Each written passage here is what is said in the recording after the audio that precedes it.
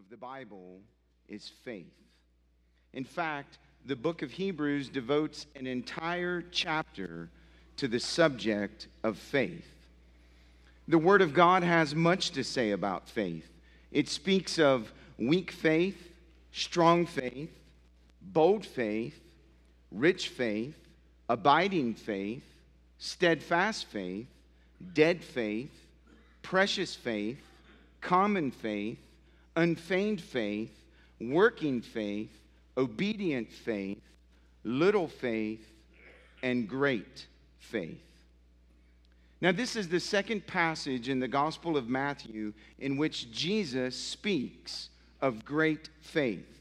The first was found in Matthew chapter 8, verses 5 to 13, in the account of the Roman centurion who came to Jesus and asked him to heal his servant. And in response to his request, Jesus said to him in Matthew chapter 8 and verse 10, "Truly I tell you, with no one in Israel have I found such faith." In that account and in this account before us this morning, both persons expressing great faith were Gentiles. And in the context of the passage before us this morning, Matthew seems to imply that the Canaanite woman's faith was not only for the deliverance and the healing of her daughter, but it was also for her own personal salvation. And so Jesus' encounter with this Canaanite woman in this passage is a story of faith that Jesus called great. So it begs the question, doesn't it? What does it mean to possess great faith? Well, this woman's faith was not great because it was stronger or more sincere or more mature than the faith of others who believed in Christ. This woman's faith was great in her expressions, especially considering the lack of knowledge and experience that she had concerning Jesus Christ. And so let's pick up the story this morning and learn what made this woman's faith so great. And the first thing I want you to see is found in verse 21. And I want you to note with me the place in which great faith is exhibited. Matthew says, "And Jesus went away from there, and he withdrew to the district of Tyre and Sidon." Now, up to this point in Matthew's gospel, the majority of Jesus' ministry had taken place in Galilee. But now, because of all of the mounting pressures that were surrounding him, Matthew tells us in verse 21 that Jesus went away from Gennesaret and he withdrew to the district of Tyre and Sidon. You'll recall in previous weeks that Jesus was under immense pressure from the multitudes who had been following him from place to place. They were convinced that Jesus was the long-awaited Messiah. And they were right to a point in recognizing that his miraculous powers marked him as the true Messiah that Israel had been waiting for, but they were wrong about the kind of Messiah that Jesus was to be. In their minds, they wanted Jesus to come as the Messiah and to overthrow the rulership of Rome and establish a new earthly kingdom and to usher in an unending period of prosperity. That's why, if you recall, after Jesus did the miracle of feeding 5,000, the multitudes wanted to seize him by force and make him immediately their king. But he not only faced pressure from the multitudes, Jesus faced the pressure of constantly being in danger of arrested and executed by Herod. You'll recall that Herod thought that Jesus was John the Baptist who had risen from the dead, and therefore Herod was concerned that his rulership was in jeopardy. But the greatest pressure that was mounting against Jesus at this point in the Gospel of Matthew was from the Jewish religious leaders, the scribes and the Pharisees. Jesus had had confrontation after confrontation with these leaders, and they decided in Matthew chapter 12 that they were going to destroy him. And in his most recent encounter, he embarrassed them in their religious rituals in front of all of the multitudes. And so his confrontation with these religious leaders was at its height as he was moving towards the cross. But in addition to all of these pressures from the multitudes, from Herod, from the scribes, and from the Pharisees, Matthew has been telling us subtly that Jesus was in need of physical rest and refreshment, and that he was longing to spend time with his disciples and train them and invest in them. And this is all of the reasons why Jesus withdrew. He left Gennesaret, and Matthew tells us in verse 21, he traveled to Tyre and Sidon. And what's so interesting about Jesus' travels at this point is that he left the promised land and he went to a pagan land.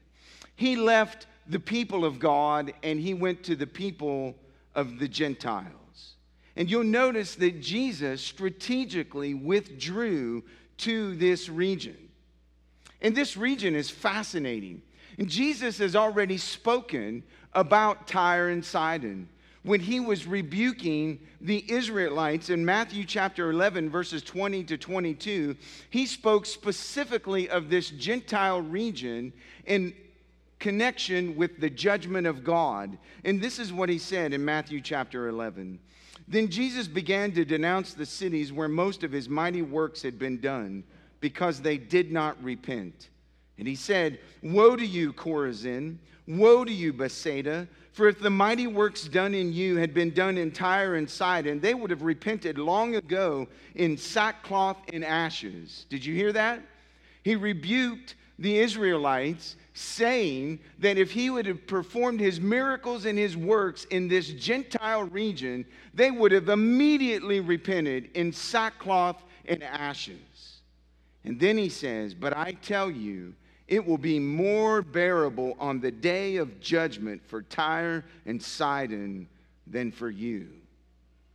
So why? Why did Jesus leave the people of Israel and go to the Gentiles? Because, friends, he's moving to the cross. He's preparing his disciples for his crucifixion and his resurrection. And he is going to illustrate for them in this travel plan what it looks like to fulfill the Great Commission and to go into all the world and make disciples. See, the Bible teaches us that the good news of salvation came through the Jews, and it came first to the Jews. But the good news of salvation in Jesus Christ was never meant to stop with the Jews. Paul tells the Roman Christians that the message of the gospel is the power of God for salvation for everyone who will believe, the Jew first and also the Greek. And this is why Jesus will commission all of his followers to go into all the world, to the remotest parts of the earth, and preach the good news of the gospel and make disciples. And this is what Jesus is illustrating to his followers. Now, it's interesting. There's a parallel account to this story in Mark chapter 7. And this is what Mark says happened when Jesus arrived at this district. In Mark 7:24, he says, "And from there he arose and he went away to the region of Tyre and Sidon. And he entered a house, and he didn't want anyone to know." Now listen to how Mark ends the description. "Yet he could not be hidden." The man, the Messiah, who was longing for rest and refreshment, traveled 35 to 55 miles away from the people of Israel to a Gentile territory, entered a house, wanted to rest and be hidden, and yet the Son of God could not be hidden. And so we see here the beginning of this account in Matthew teaches us that we find great faith in the most unlikely places among the most unlikely people. But we must always remember that faith is never determined by place. Faith is never determined by prominence. Faith is never determined by personality or any human characteristic. Faith is always a result of the grace of God at work in the lives of people.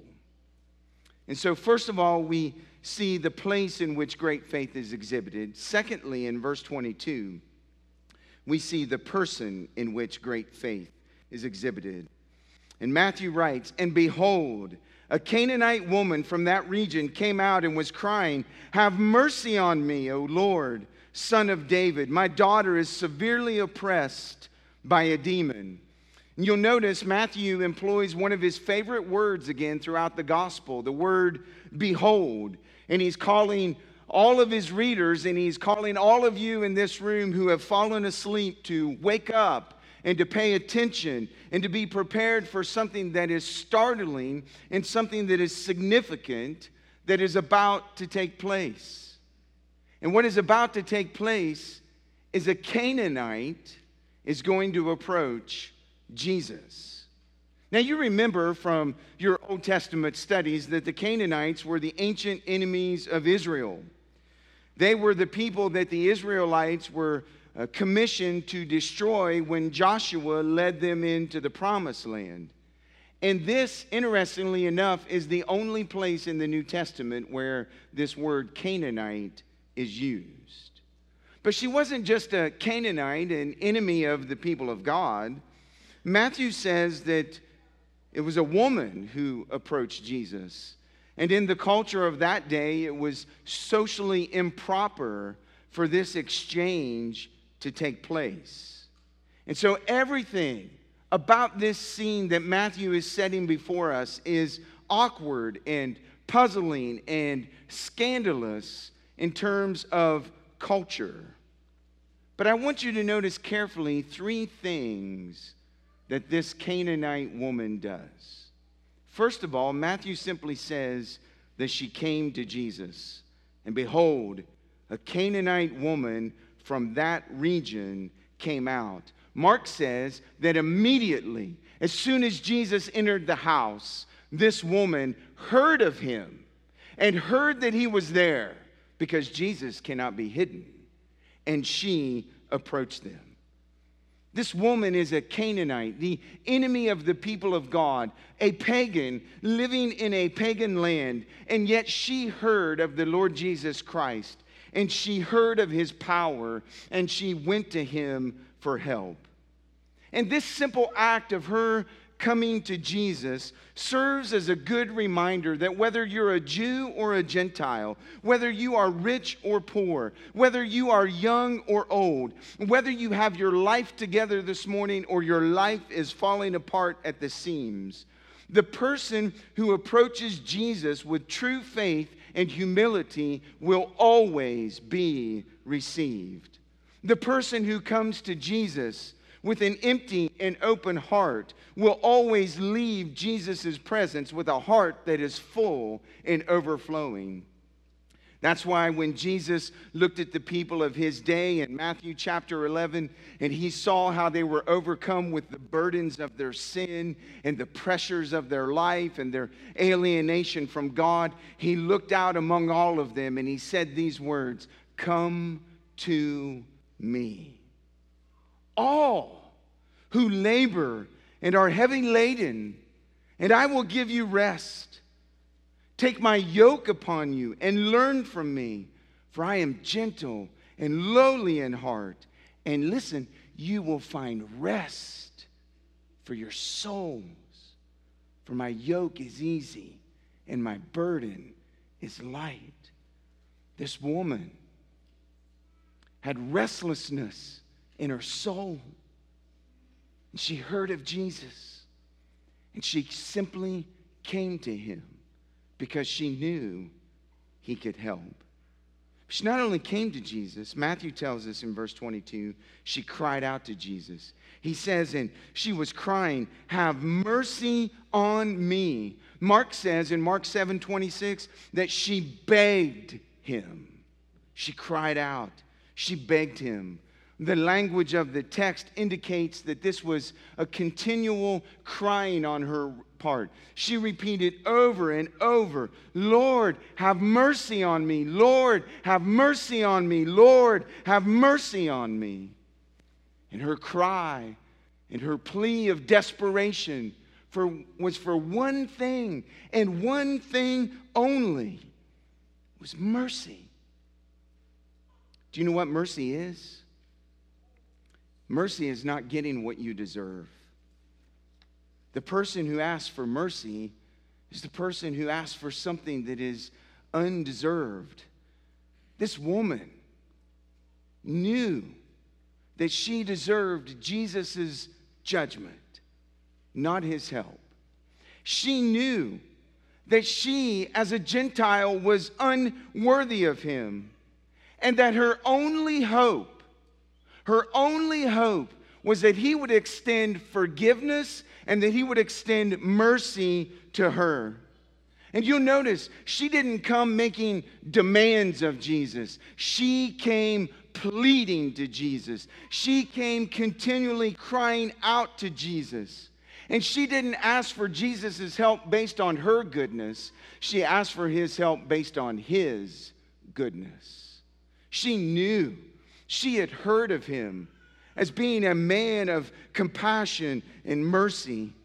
And this Canaanite woman, she remembered what all of us often forget, that Jesus' help, Jesus' forgiveness, and Jesus' salvation, and Jesus' strength is always a divine mercy.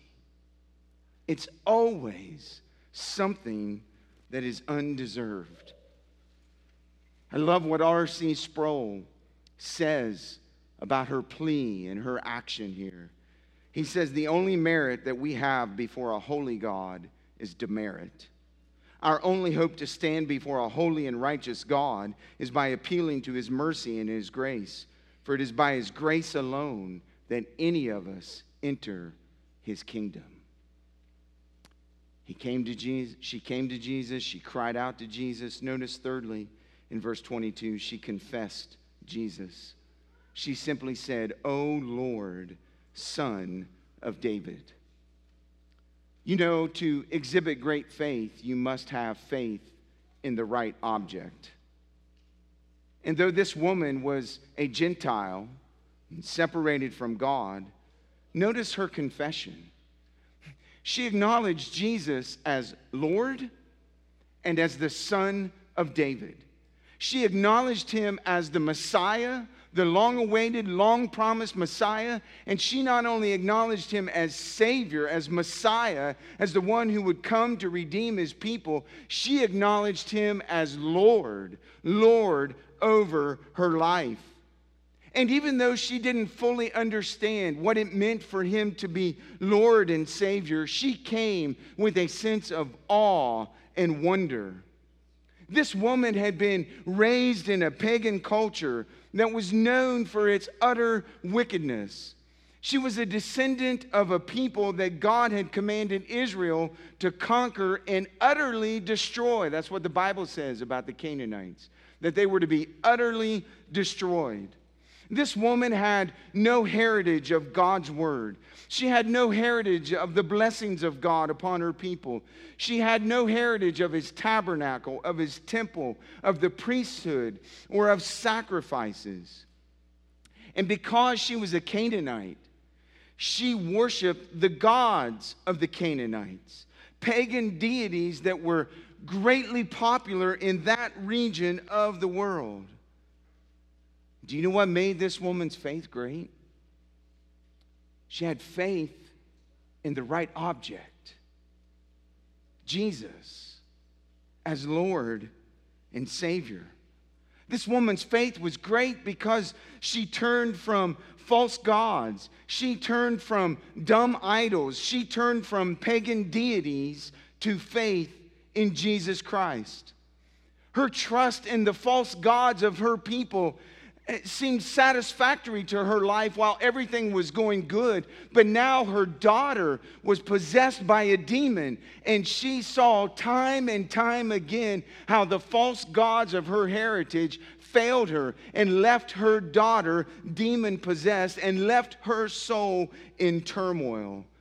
And this woman realized in the crisis of her life that the false gods of this world promise great things, but they always leave you empty. And as a result, she left her religious system. She left her heritage. She left her false belief that had no answers, that had no power, and she came to the only one who could help her. And she confessed, "You are Lord and you are Savior." She did what the Thessalonians did. She turned from idols to serve the true and living God. And in turning to Jesus, she would receive the blessings of Jesus. You see, faith that receives the blessings of Christ always involves repentance. It always involves turning away from false gods, turning away from false beliefs, turning away from false ideologies, and coming in simple, humble faith to the one who will satisfy.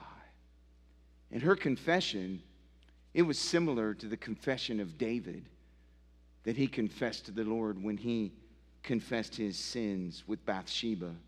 And in Psalm 51:1, David said, "Have mercy on me, O God, according to your steadfast love, according to your abundant mercy, blot out my transgressions.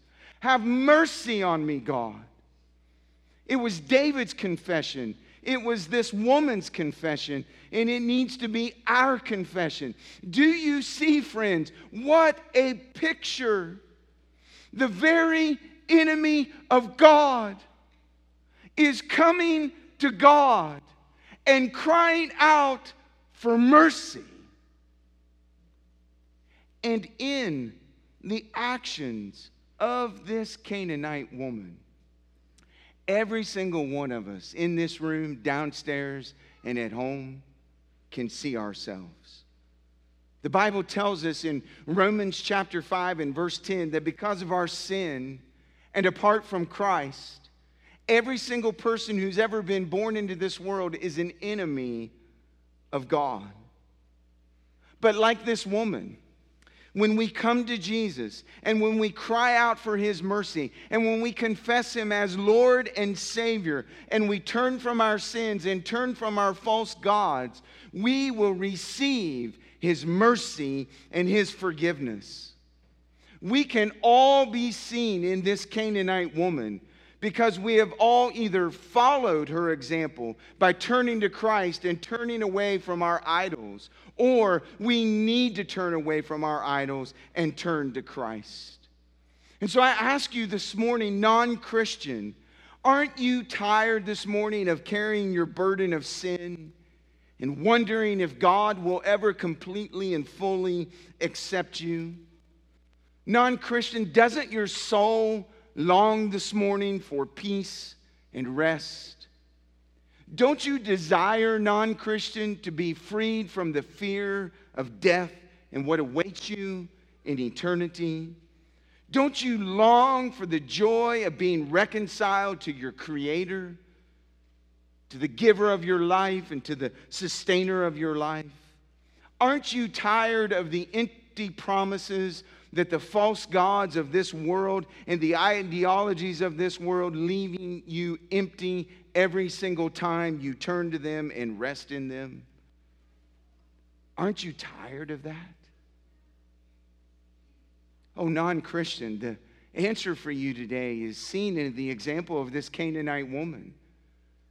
To come to Jesus, to cry out for his mercy, to confess him as your Lord and as your Savior, and to receive his forgiveness as you turn from your idols and your sin.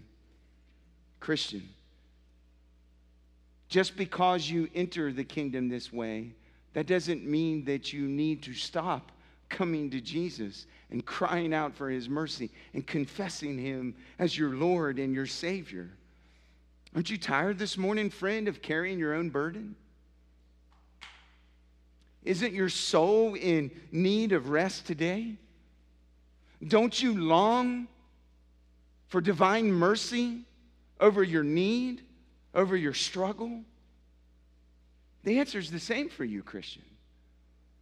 You come to Jesus, you cry out, and you confess.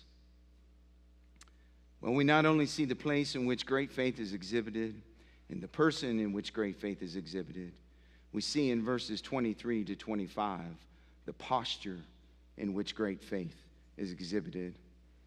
Matthew says, "But he did not answer her a word. And his disciples came and begged him, saying, 'Send her away, for she is crying out after us.' And he answered, 'I was sent only to the lost sheep of the house of Israel.' But she came and knelt before him, saying, 'Lord, help me.'" So how did Jesus respond to the faith of this woman? Well, did you notice it in your Bible, or did you miss it?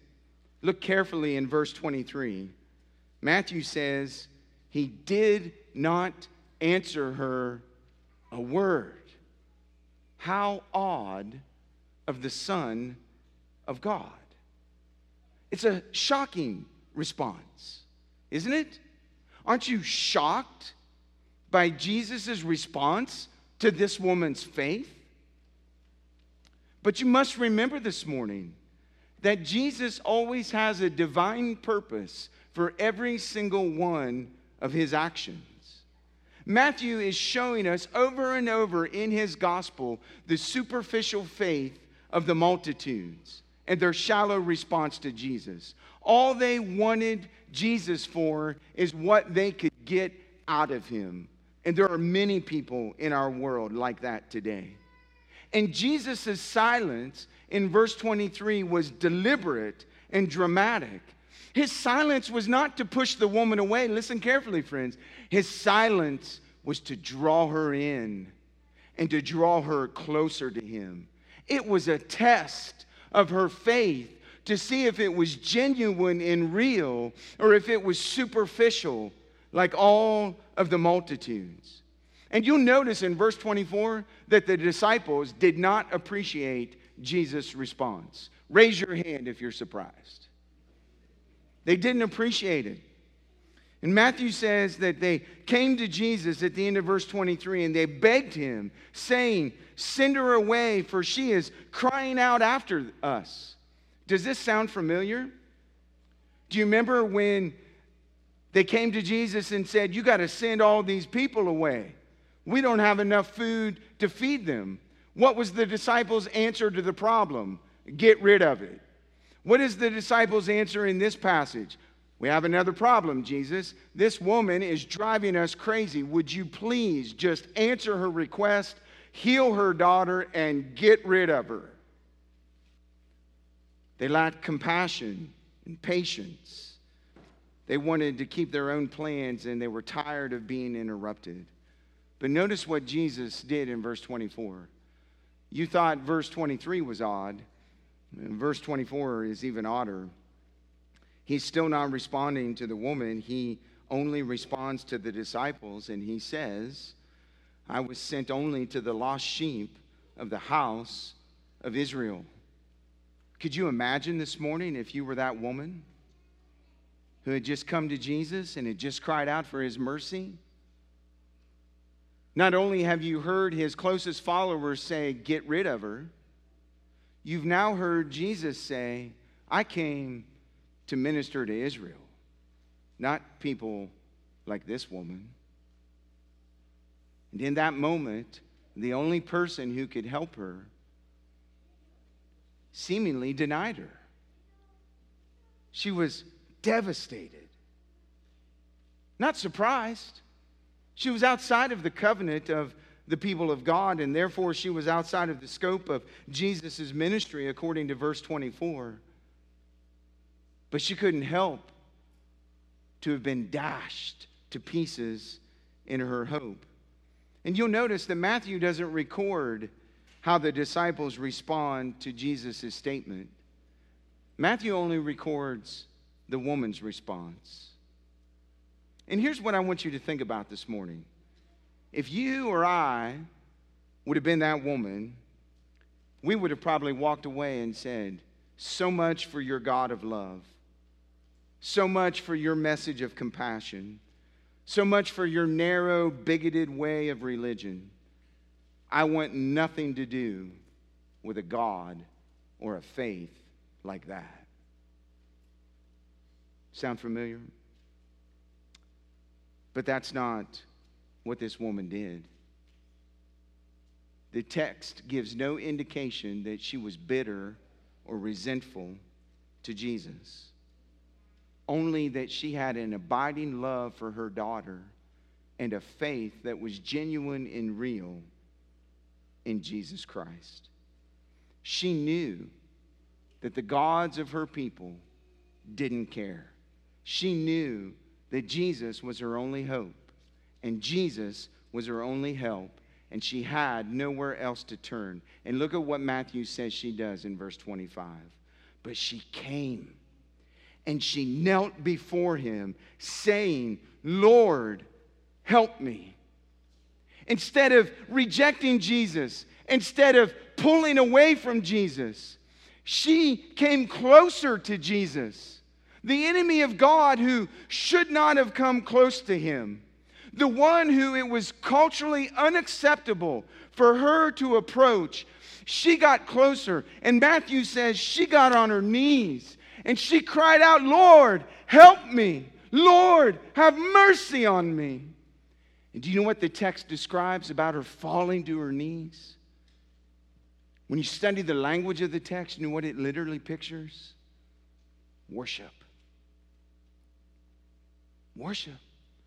She fell at the feet of Jesus and worshiped in her pain and in her suffering and in her difficulty. The posture of this woman's faith was great. She was humble. She was dependent. And she was absolutely desperate for the power of God. And I picture in my mind that she just continually fell at his feet. Lord, help me. Lord, help me. Lord, help me. I need your mercy. Can you relate to this woman this morning? Do you know what it's like for heaven to go silent? You've made your pleas. You've taken a posture of desperation. And yet, there's still no response. Could it be, friend, this morning, that you've misinterpreted the silence of God as his rejection, when in reality, his silence is his means of grace to draw you closer to him in your time of desperation and struggle? Would you respond like this woman this morning?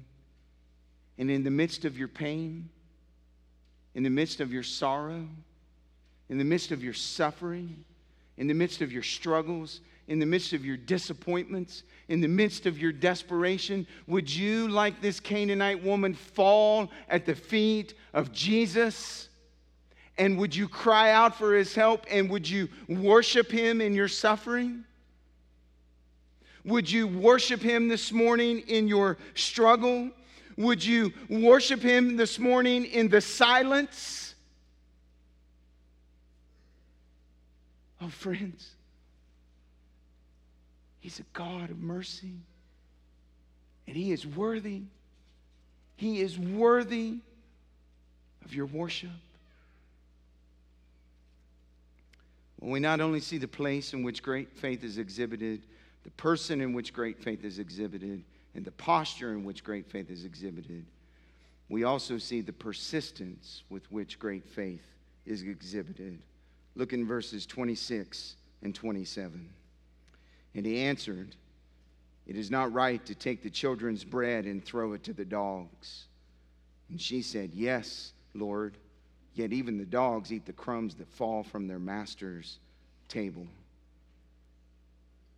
In response to this woman's great faith, did you notice in the text?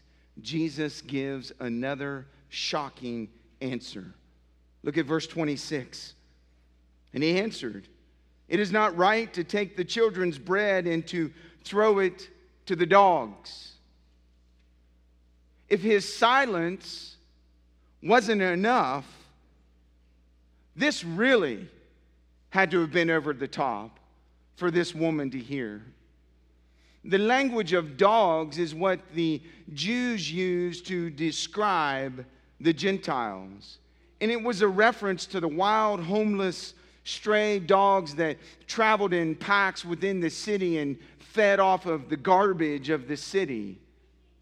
It was a slur to the Gentiles. But there's two words in the language of the Bible for dogs. The ones that the Jews use and the one that Jesus used in this passage to describe this woman. And the word that Jesus used here literally refers to a little pet dog. And you'll see why that's true in the context of the verses. It's referring to a household pet that gathered around the family dinner table when it was supper time. Some of you probably know what that is like in your home with your own pets. The children that Jesus is talking about here refers to the people of Israel. And the bread refers to the blessings of God upon the people. And what Jesus was saying to this woman is, it's not right for you to take the blessings of God's people upon yourself.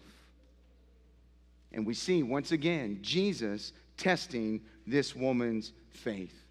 But notice her response in verse 27. It reveals the persistence of her faith. She said, "Yes, Lord, yet even the dogs eat the crumbs that fall from their master's table." Listen to the greatness of her testimony of faith. She's saying to Jesus, "You're absolutely right, Jesus. The Gentiles do not sit at the table as the children of God and eat the bread of his blessings. But Jesus, even pet dogs get the scraps that fall off the table on to the floor. Jesus, I understand that I'm sinful and I'm unworthy of your mercy and your grace and your forgiveness.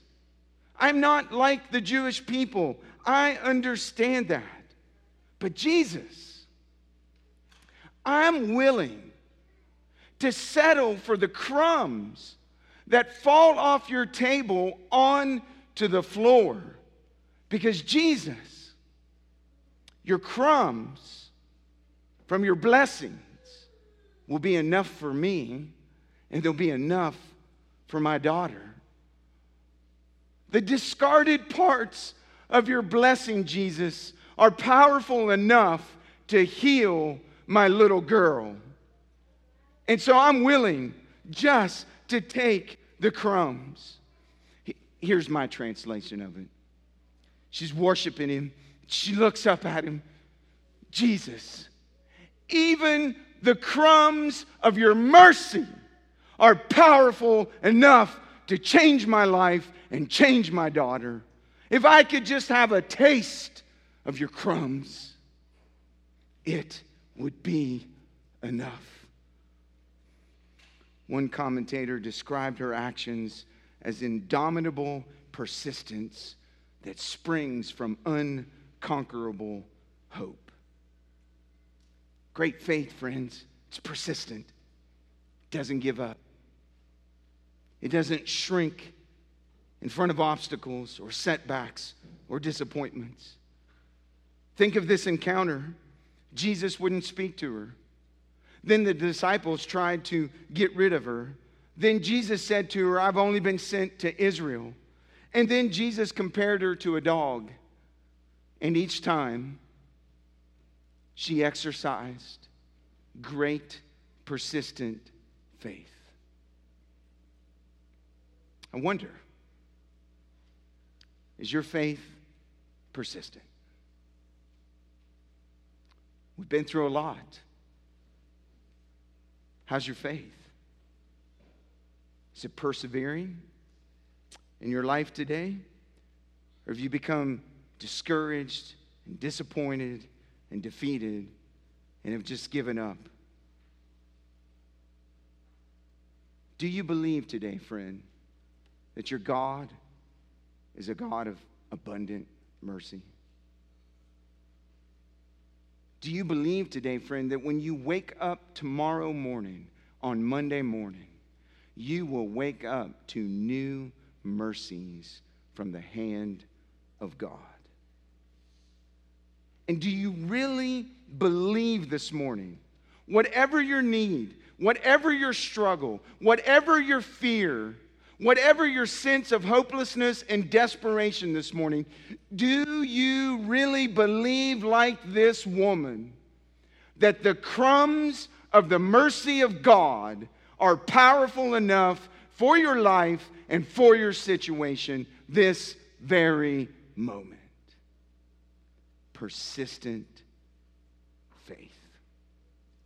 Well, finally, in verse 28, we see the powerful response to great faith exhibited. Then Jesus answered her, O woman, great is your faith. Be it done for you as you desire. And her daughter was healed instantly. Mark says, for this statement, you may go your way. The demon has left your daughter. And she went home and found the child lying in bed and the demon gone. Jesus healed her daughter instantly. She didn't need Jesus to go home with her for the miracle to occur. She believed in his word. She believed in his power. She believed in his character. She believed he was willing. And she believed that he was able, even from a distance. And Jesus healed her instantly. This was a woman of great faith. And Jesus is teaching us that he responds in power to faith. He's showing us that anyone, do you see it, friends? Anyone. It doesn't matter where you are today. It doesn't matter what you've come from. It doesn't matter what baggage you brought into this room. Jesus is showing us that his mercy is sufficient for anyone who will come to him. He'll comfort the troubled. He'll comfort the needy. He'll comfort the desperate. He'll comfort the broken. He'll comfort the weary and discouraged. Do you believe that today? Do you believe that he's powerful enough for your life? Or is his power only good for this woman on the pages of Scripture? Well, what's great faith? Well, it's faith like this Canaanite woman. It's faith in the person of Jesus Christ as Lord and Savior. It's faith that has a posture of humility and dependence. It's a faith that is persistent no matter what the obstacle. And it's a faith that experiences the power of God and the mercy of God. It's recognizing who Jesus is, what he has done, and what he can do, and declaring your utter dependence upon his mercy. That's great faith. It's the faith that allows you to enter God's kingdom. And it's the faith that sustains you and keeps you in his kingdom. Great faith. Do you have it? Do you know what it is today, friend? To experience the mercy of God for salvation? Do you know what it is, friend, to experience the mercy of God in your daily life as a Christian? Great faith. Let's pray.